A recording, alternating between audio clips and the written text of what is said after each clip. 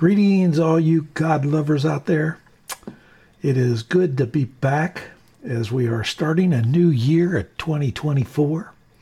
Here's believing that this is going to be a great year.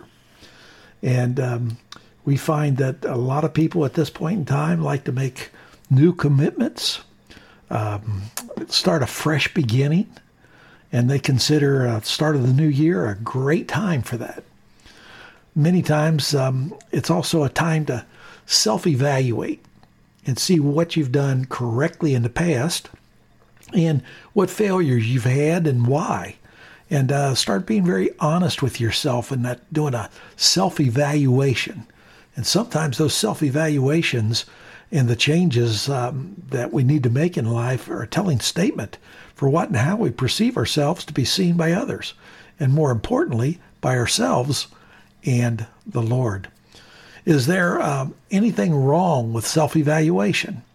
No, it's a desire to seek improvement. Not if it's approached in the proper perspective or vantage point. You know, we start out by seeking God and seeking what His plan is for us. And then we seek, how do we, seek His direction on how do we make those changes in our life. And, most people try to do it by the flesh, but in reality, we really need to lean upon the Holy Spirit, that helper that we have to help us fulfill those desires and those wants in our life. So, when we sit down, we say, how vast is this perspective of what needs to happen? There's a truth in a statement that is proven by a number of failed New Year's resolutions that we hear about from those hoping to change, but just never accomplishing it. They fall by the wayside maybe within that first 30 days, sometimes even sooner than that. There's challenges there. But, it's said that we win wars, or you win a war by one battle at a time. With each battle you win, your confidence is reinforced, and you face the next challenge from a winner's perspective. Now, a lot of people don't look at that this way. They look at failures as, well, I failed it, I'll give up on it and go. Rather than be encouraged or encourage themselves or encouraged by the Lord to take that first step, that second step, that third step, and make those changes in our life. And it's true that having tasted victory, the next challenges seldom seem to be as daunting as compared to when we faced it fresh from a defeat. The reason for this is your history often establishes the expectation of your future. Let me repeat that. Your history often establishes the expectation for your future. Herein lies one of the great lies against the truth for the Christian. Is required that, to obtain victory in life, it's not how many times we fall, it's how many times you get back up. But we have some encouragement. We have Paul tell us this in Philippians 3:14. He says this, not that I have already attained or am already perfected, but I press on that I may lay hold of that for which Jesus Christ has also laid hold of me. Brethren, I do not count myself to have apprehended, but one thing I do, forgetting those things which are behind and reaching forward to those things which are ahead. I press on to the goal of the prize of what the upward call of God in Christ Jesus. Now, when I look at that, I think, Lord, our goals in life should be to obtain from you and to impart into us a great commitment for us. Those good things that are the things that we are to reach forward to and know that they're within grasp, because you don't call us to do anything that you don't equip us to accomplish. How do we receive those good things? Is it only through faith? Is only through faith that we receive what you have promised. However, most people fail to enter faith because their focus of thought is constantly on their past failures. Reliving your past mistakes and constantly thinking, I should have, I would have, I could have, makes it almost impossible to live in faith. Forgetting is translated from a Greek word which means to lose out of mind, to not recall, and thus to fail to do something. And, I'm reminded of when I read that, I'm thinking, Paul is making this quote up here that we read in Philippians 3, that this is the man that persecuted the church, and they held the jackets of the men that stoned Stephen to death. And so we saw that persecution was great under Saul at the time, who later became Paul. But this means that he had learned that he should forget all that which was behind. Why? Because he became that new creation in Christ. Old things have passed away. All things are behind him. Forget those things now and press forward to what God is calling you to do today. This means we should learn from our mistakes, but never dwell on them. It is said that reliving your past will not change your future. However, this is not true. Reliving your past will change our future if we allow it to hinder what we receive from God through faith. Knowing that our past failures often prevent us from living by faith in God, what can we do to stop reliving our past failures? I believe the answer to that question is also found by the Apostle Paul in his letter to Romans 12. In verses 1, I beseech you, therefore, brethren, by the mercies of God, that you present your bodies a living sacrifice, wholly acceptable to God, which is your reasonable service. And do not be conformed to this world, but be transformed by the renewing of your mind, that you may prove what is that good and acceptable and perfect will of God. We read in this passage of Scripture, Paul is telling just present your body a living sacrifice, holy and acceptable to God. This cannot be accomplished outside of faith. For by grace you have been saved through faith, and that not of yourselves, it is a gift of God, not of works, lest anyone should boast. We see that in Ephesians 2, verses 8 and 9.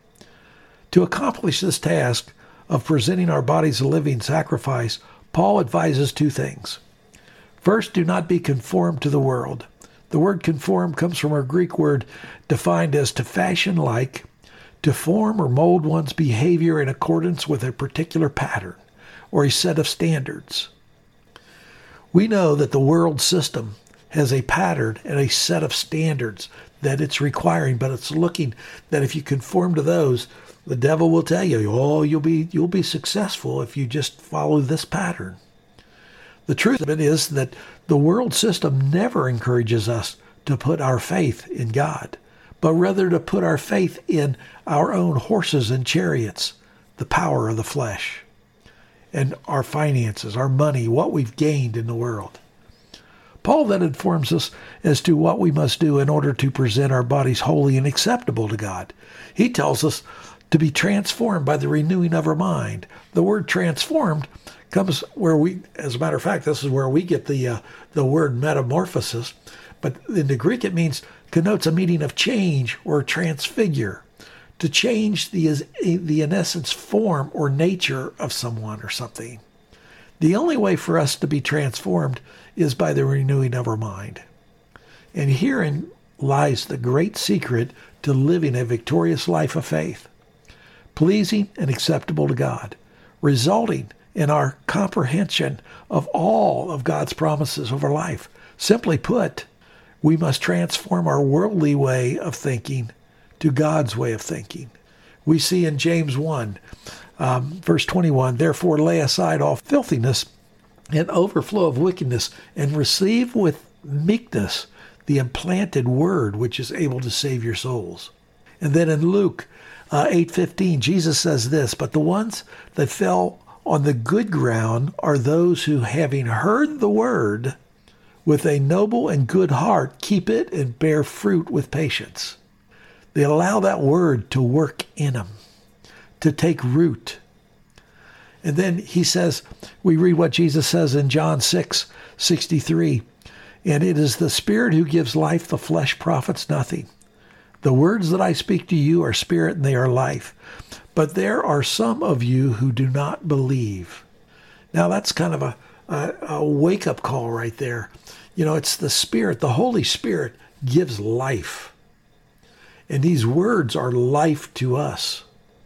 And then we see in John 15, starting in verse 7, if you abide in me and my words abide in you, you will ask what you desire and it shall be done for you. By this my Father is glorified, that you bear much fruit, so you will be my disciples. His word will change your life. His word will conform you into what God wants you to be. But if you're never in it, if you're never reading that word and keeping it constantly in front of you, you'll never accomplish what you want to accomplish. This is why it's so important for your future success or any endeavor in your life that you take hold of that word. Our obligation is to receive the word. The obligation of God's word is to transform us into his fruit-bearing kingdom of life. For this year of 2024, let us recommit our faith to God and the transforming power of his word.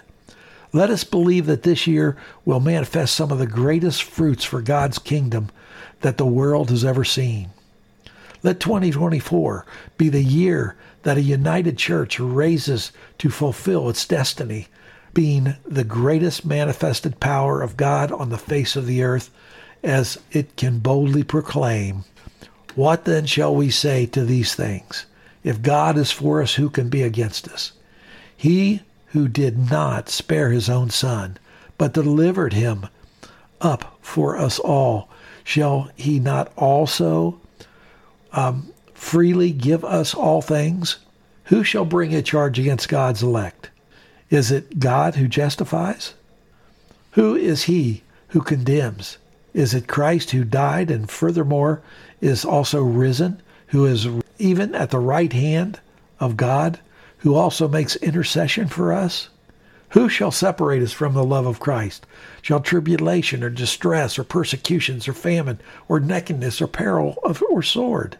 As it is written, for your sake we are killed all day long. We are counted as sheep for the slaughter.